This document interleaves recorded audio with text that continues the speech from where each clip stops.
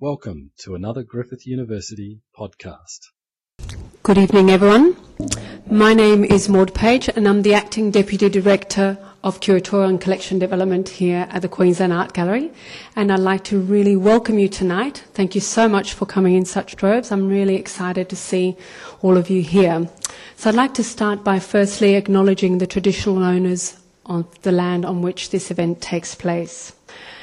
I'd also like to acknowledge here tonight the Acting Papua New Guinean Consul General in Brisbane, Ms. Magdalene Moyer, and her husband, Mr. Ronald C.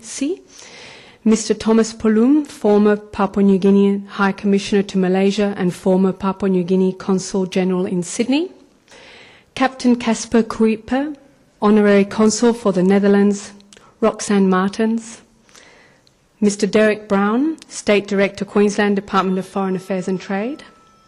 Members from the Australia-Papua New Guinean Association and Papua New Guinea Business Council. And finally, students from the Griffith University's Conservatorium of Music. Thank you for delighting us with the music, as you always do. I'd like to also note the apologies of Professor Ian O'Connor, Vice-Chancellor and President of Griffith University, and also Lenine Ford, Chancellor of Griffith University. Simon Wright, Assistant Director of Programming here at the Queensland Art Gallery as well. This is our second Perspectives Asia for 2013, and we're delighted to be working again with the Griffith Asia Institute at Griffith University to bring you this series of invigorating, informative and insightful talks by leaders in diverse fields discussing society, culture and politics in the Asia-Pacific region.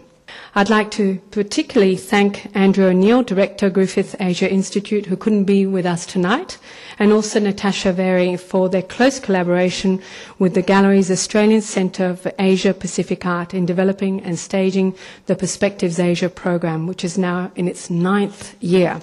It's a hugely important initiative for us, providing a context for our wide-ranging exhibitions and cinema programs profiling Asian and Pacific art. It is a particular pleasure to have Mr. Ian Kemish, AM, as our speaker for this evening. Mr. Kemish has just completed his term as Australian High Commissioner to the independent state of Papua New Guinea. Here at the Gallery, we feel very fortunate to have recently worked with Ian in this role and to have enjoyed the support and boundless enthusiasm that he and his wife, Roxanne Martens, and the team at the High Commission in Port Moresby directed towards our work with the CPEC artists for the PNG representation here in the Asia-Pacific Triennial of Contemporary Art. I would particularly like to take this opportunity to thank you personally for that tonight. A little bit more about Mr. Kemish. He has also served as Federal Ambassador to the Federal Republic of Germany, a post during which he was also accredited Ambassador to Switzerland. Prior to this, Mr. Kemish was First Assistant Secretary, International Division in the Department of Prime Minister and Cabinet. Mr. Kemish's overseas service includes Vienna and Brunei, and he has also worked on secondment with the New Zealand Ministry of External Relations. Mr. Kemish's presentation this evening is titled, as you can see, Papua New Guinea in Transition, What It Means for Australia, and will explore the extent of changes underway in our nearest neighbouring country. Charting recent economic, social and political developments, Mr. Kemish will engage in both the strengths and challenges facing this country and its leadership as it looks towards its 40th year of independence and what has been dubbed an Asian century. Always of strategic geographic significance, how Papua New Guinea sees itself positioned within the wider Asia-Pacific region and in relation to Australia will be highly important. And it's extremely timely and fortunate to have the opportunity to hear Mr. Kemish's insight tonight. Please join me in welcoming Mr. Ian Kemish.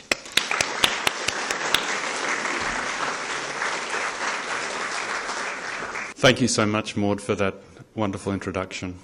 As I listened to you speak a little bit about my background, I was moved to reflect on that moment when it was announced that I was being posted from a position as Ambassador to Germany to High Commissioner to Papua New Guinea.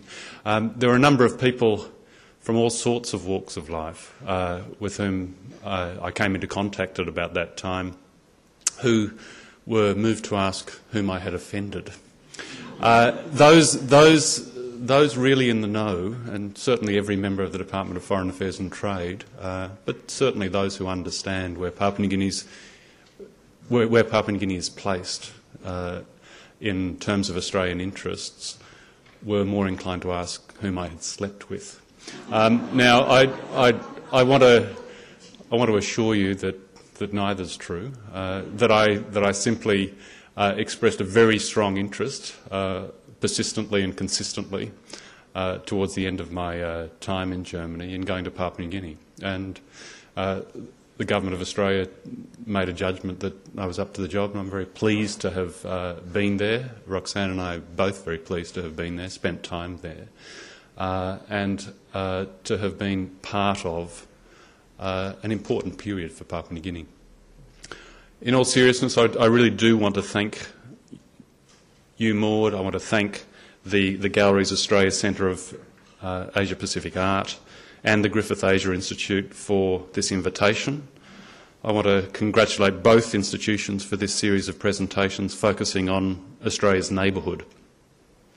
Any contribution to public understanding of the region we inhabit is welcome. One of the key findings of the recently released Australia in the Asian Century White Paper was that as a community, government, business and academia, we need to develop and nurture greater expertise about the Asia-Pacific region. There are in fact some deep pockets of regional knowledge in Australia, including here in Queensland, but from a broad public perspective, I think that Australia's regional literacy, if we can call it that, is sometimes well below where we think it is. My central theme this evening is that Papua New Guinea is a country experiencing rapid transition, that the changes underway there have significant implications for Australia. People often like to categorise themselves as optimists or pessimists about Papua New Guinea. I think there's plenty of reason myself to be very hopeful for Papua New Guinea right now, but I do actually want to avoid that kind of construct. What I'd rather say is this, that as Australians, we often base our understanding of Papua New Guinea on out-of-date assumptions, informed often by some of the country's past failures. Weary cynicism will be little use to us in the years ahead. We need an approach which is attentive to the new dynamism at play to our north and is watchful for the implications for the region and for our own interests. Now, I don't think we should apologise as Australians for speaking in terms of our own interests about Papua New Guinea. I've spent many years of my life in Papua New Guinea, all of my childhood. I love the place, love the people. But I was never once confused as Australian High Commissioner to Papua New Guinea about who I worked for. My role, of course, was to serve Australian interests in Papua New Guinea, not those of Papua New Guinea itself. In some ways, though, it's misleading to think in those terms about Australia and PNG. It's a happy coincidence that our interests in Papua New Guinea are identical with the aspirations of the people of Papua New Guinea themselves. The security, prosperity and good governance of Papua New Guinea contribute directly to the stability of the region we inhabit. And this, in essence, is where our interests lie. And in any case, it would be wrong to suggest that our strong support for Papua New Guinea, including the good work done under the bilateral aid program, worth $500 million this year, is motivated only by narrow self-interest. That's a different thing altogether. To make that assumption would be to misunderstand, I think, the extraordinary web of warm personal links that exist between our two countries and the extent to which Papua New Guinea gets under the skin of Australians who are exposed to the place. We diplomats often talk in terms of people-to-people links as central to any relationship. This happens to be particularly true in the case of Australia and PNG. There are many Australians for whom Papua New Guinea is part of their personal history.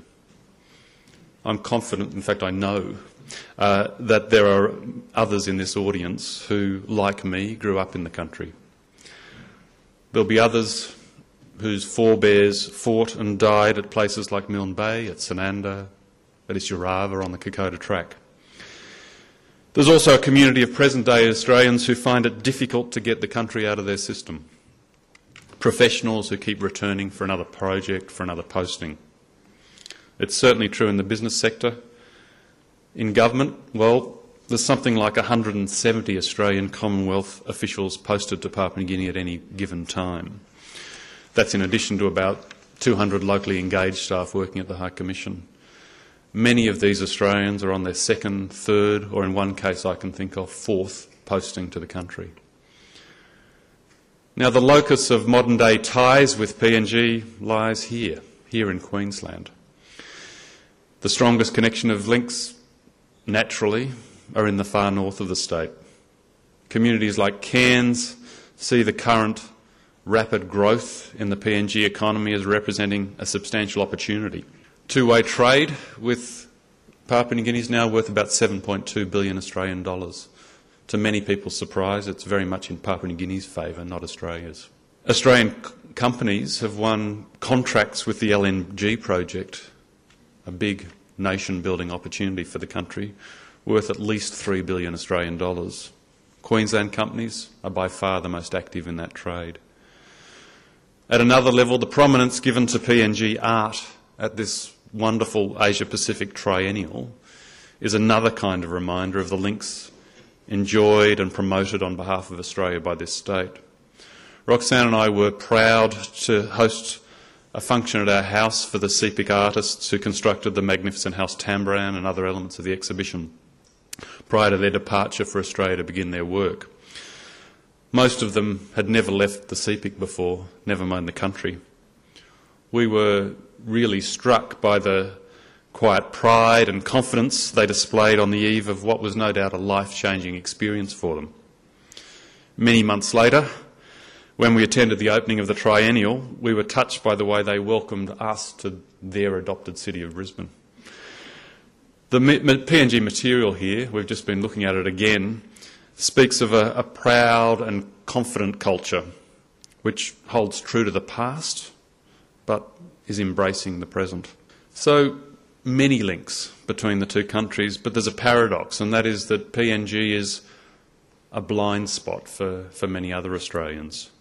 This can even be true in Queensland, a state whose northernmost islands lie less than 4 kilometres from the PNG mainland.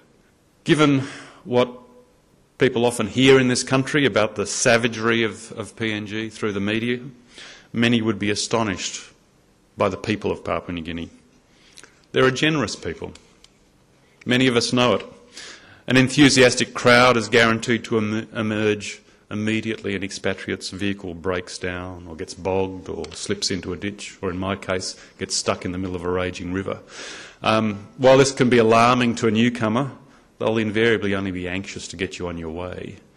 They're hard-working people. As employers in regional Australia have discovered in the course of the Pacific Islander Seasonal Worker Pilot Scheme, the extraordinary determination and commitment that many of us have witnessed on the part of some Papua New Guinean nurses, doctors, teachers, some senior public servants in circumstances that would absolutely no doubt faze us can be truly inspiring. They're an enterprising people. I think here of young boys who take it on themselves to fill potholes in the road with compacted earth, working in the hot sun in the polite hope that some drivers will stop and reward them for their efforts. Speaking of innovation and creativity, I'm reminded by seeing Sean Dorney here somehow this evening of the Comfort Funeral Directors in Port Moresby, who 2 years ago publicised a special offer in the national press, free embalming for mothers on Mother's Day.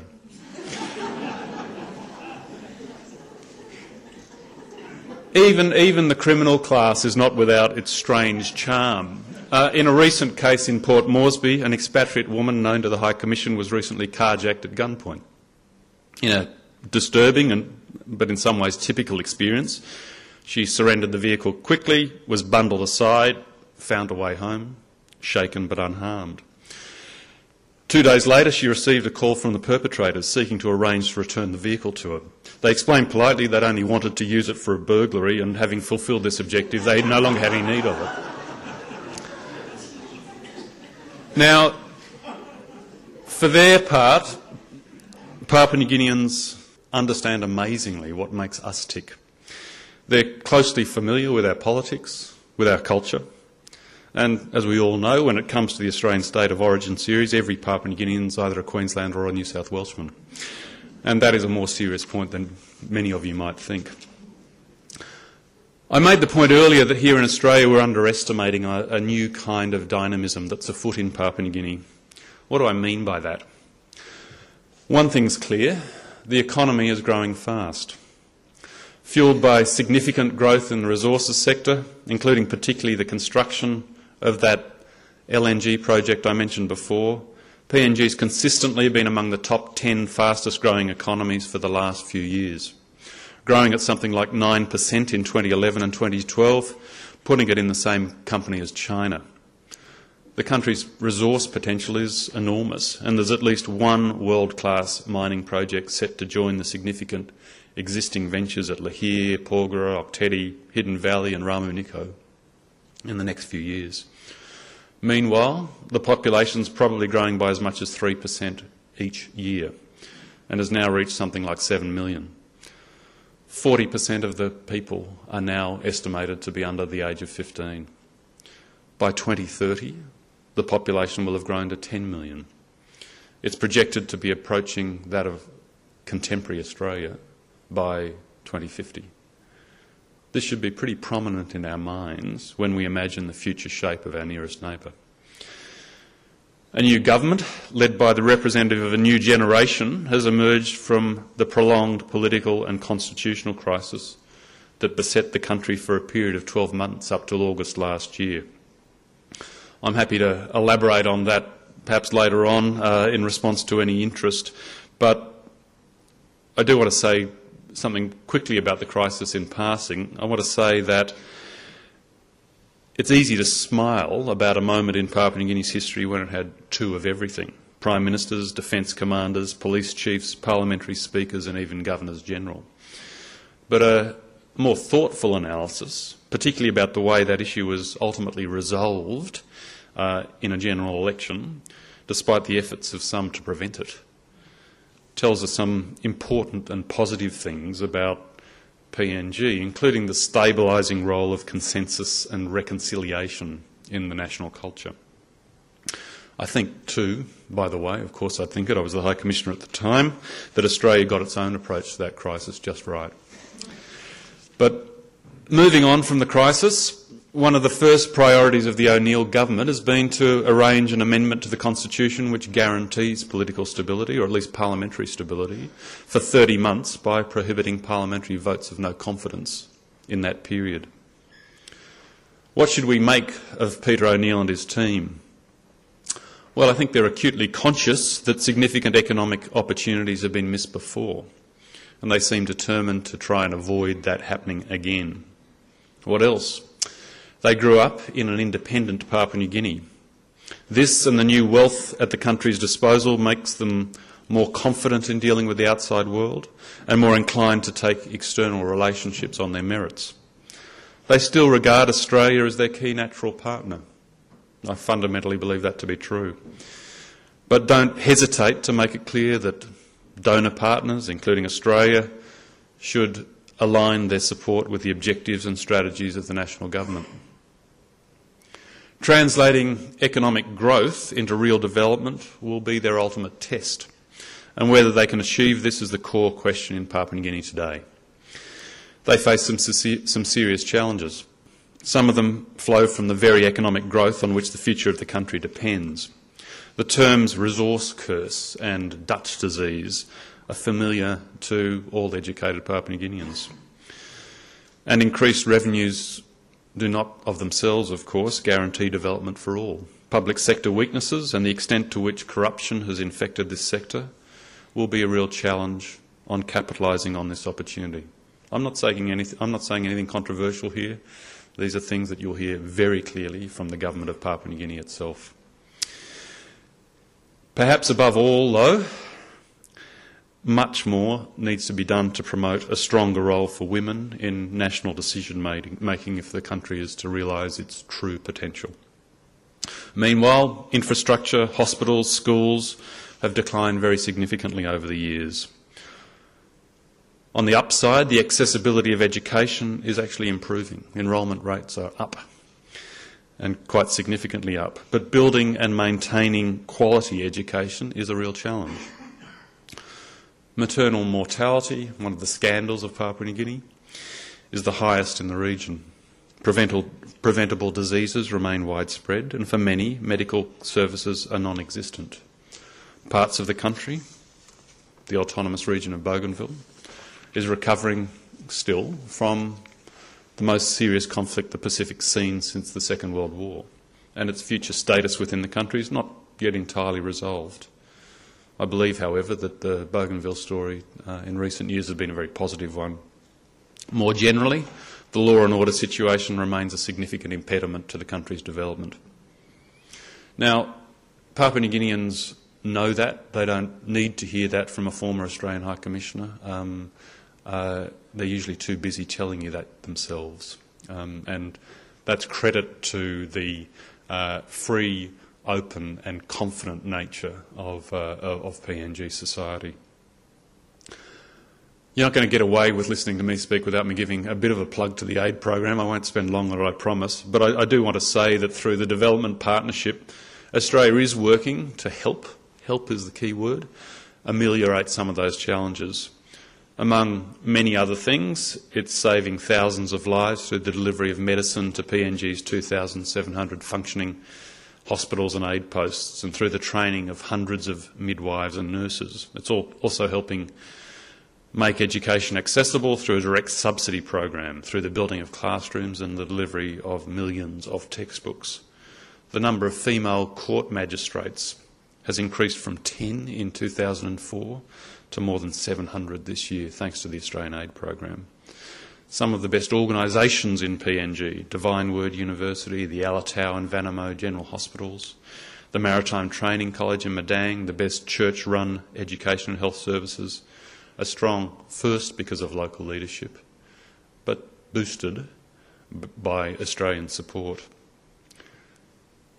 That's all great, it's all true, but it's not central to the future of Papua New Guinea, because no external aid program, including Australia's very significant one, is going to bring about lasting change in PNG. The core necessary ingredient for success, as all Papua New Guineans will tell you, is for the government of Papua New Guinea to show a new kind of leadership, to lift service delivery across the country. I'm convinced that the current government of Papua New Guinea wants to do just that. It also has to be said that the problem is too big for the government of PNG to cope with alone. The national government is coming to recognise that other local organisations are often in a stronger position than government itself to deliver important services, such as health and education. The churches are a case in point. They currently provide at least half of the education and health care in the country, and they provide these services at a level of quality which the government often cannot match. Government funding to boost church-run services should be a significant part of the mix going forward. The government can also look to apply this principle of partnership better in its dealings with the corporate sector, particularly the resources industry, which has a great deal of experience and capacity to offer in the development process. Donor countries, led by Australia, can also certainly help, but will need to adjust their approaches as PNG itself changes. Our focus now needs to be much more strongly on helping PNG unlock its own potential.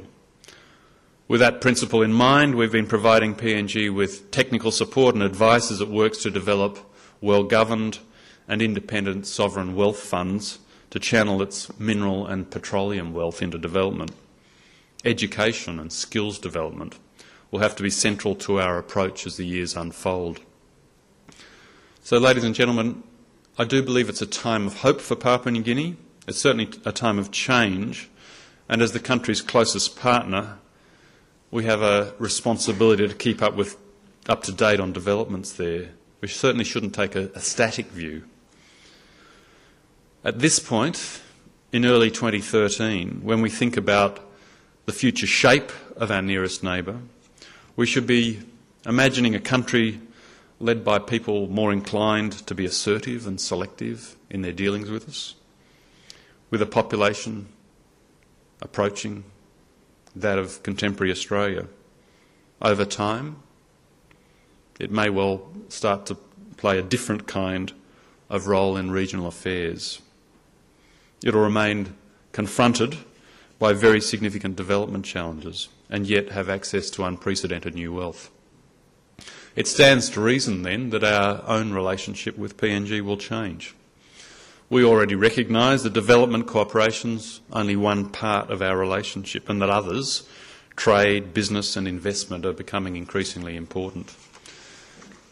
As a significant reflection of that, the two foreign ministers last December initialled a new economic cooperation treaty, replacing the existing development cooperation treaty as the key linchpin in the official relationship. We also need to appreciate that the new dynamism of PNG is attracting the interest of others. The US has strengthened its interest in PNG in recent years, establishing a small US aid presence in Moresby. Secretary Clinton conducted a visit there in recent years. This can be seen, I think, as a welcome development in the context of the Obama administration's pivot to Asia. It also stands alongside the involvement of ExxonMobil as the lead partner in the LNG project.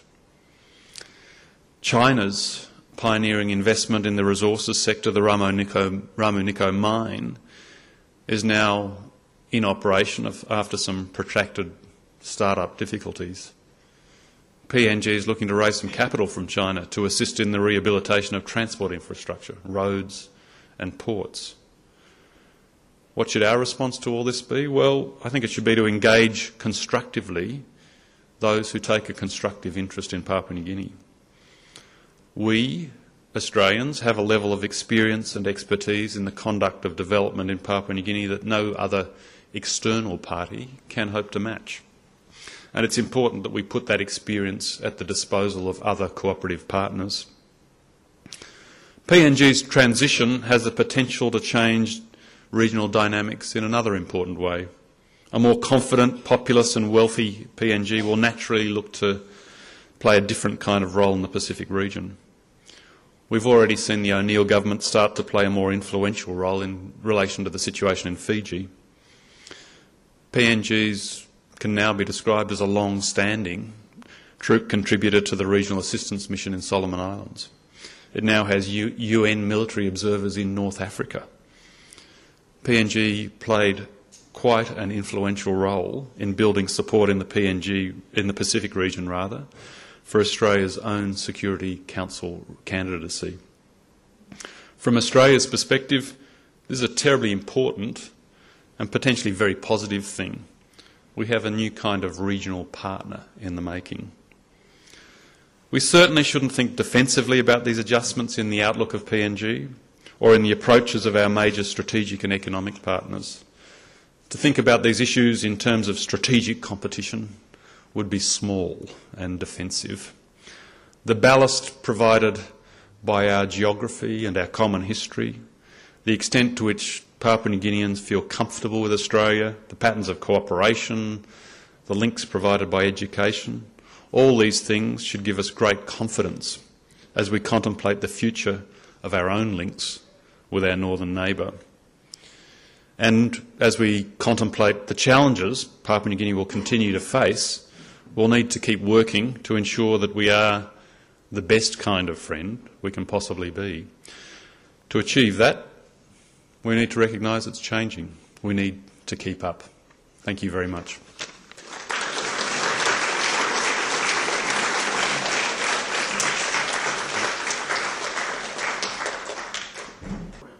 Okay, I think we've run out of time, unfortunately, but I guess what we can sense from all the questions is how much people really want to know about what's happening in PNG, and it was such a wonderful opportunity to hear from you tonight.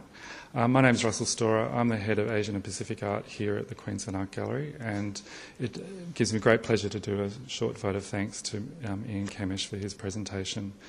One of the things I think that came out of your talk, and a word that recurred over and over again, is the word confidence. And that's certainly something that we found with the APT and the PNG artists that we spent 2 months with here in Brisbane and working with them to develop the projects here, was the enormous confidence that the artists felt in their culture and their strength and belief in PNG. And, they're wearing their PNG T-shirts, and there's a PNG flag. If you look closely up in the Kwama Spirit House, there's a real sense of national pride. And I think that really came through in your conversation tonight about not only cultural confidence, but also real confidence in the future and about what's possible. And the fact that that changing relationship with Australia is really about a partnership and an equality, rather than looking at old sort of colonial kind of attitudes and preconceptions. So I thank you very much for giving us such an incisive and wide-ranging presentation. It's been very illuminating, and we thank you very much. For more Griffith University podcasts, go to www.griffith.edu.au/podcasts.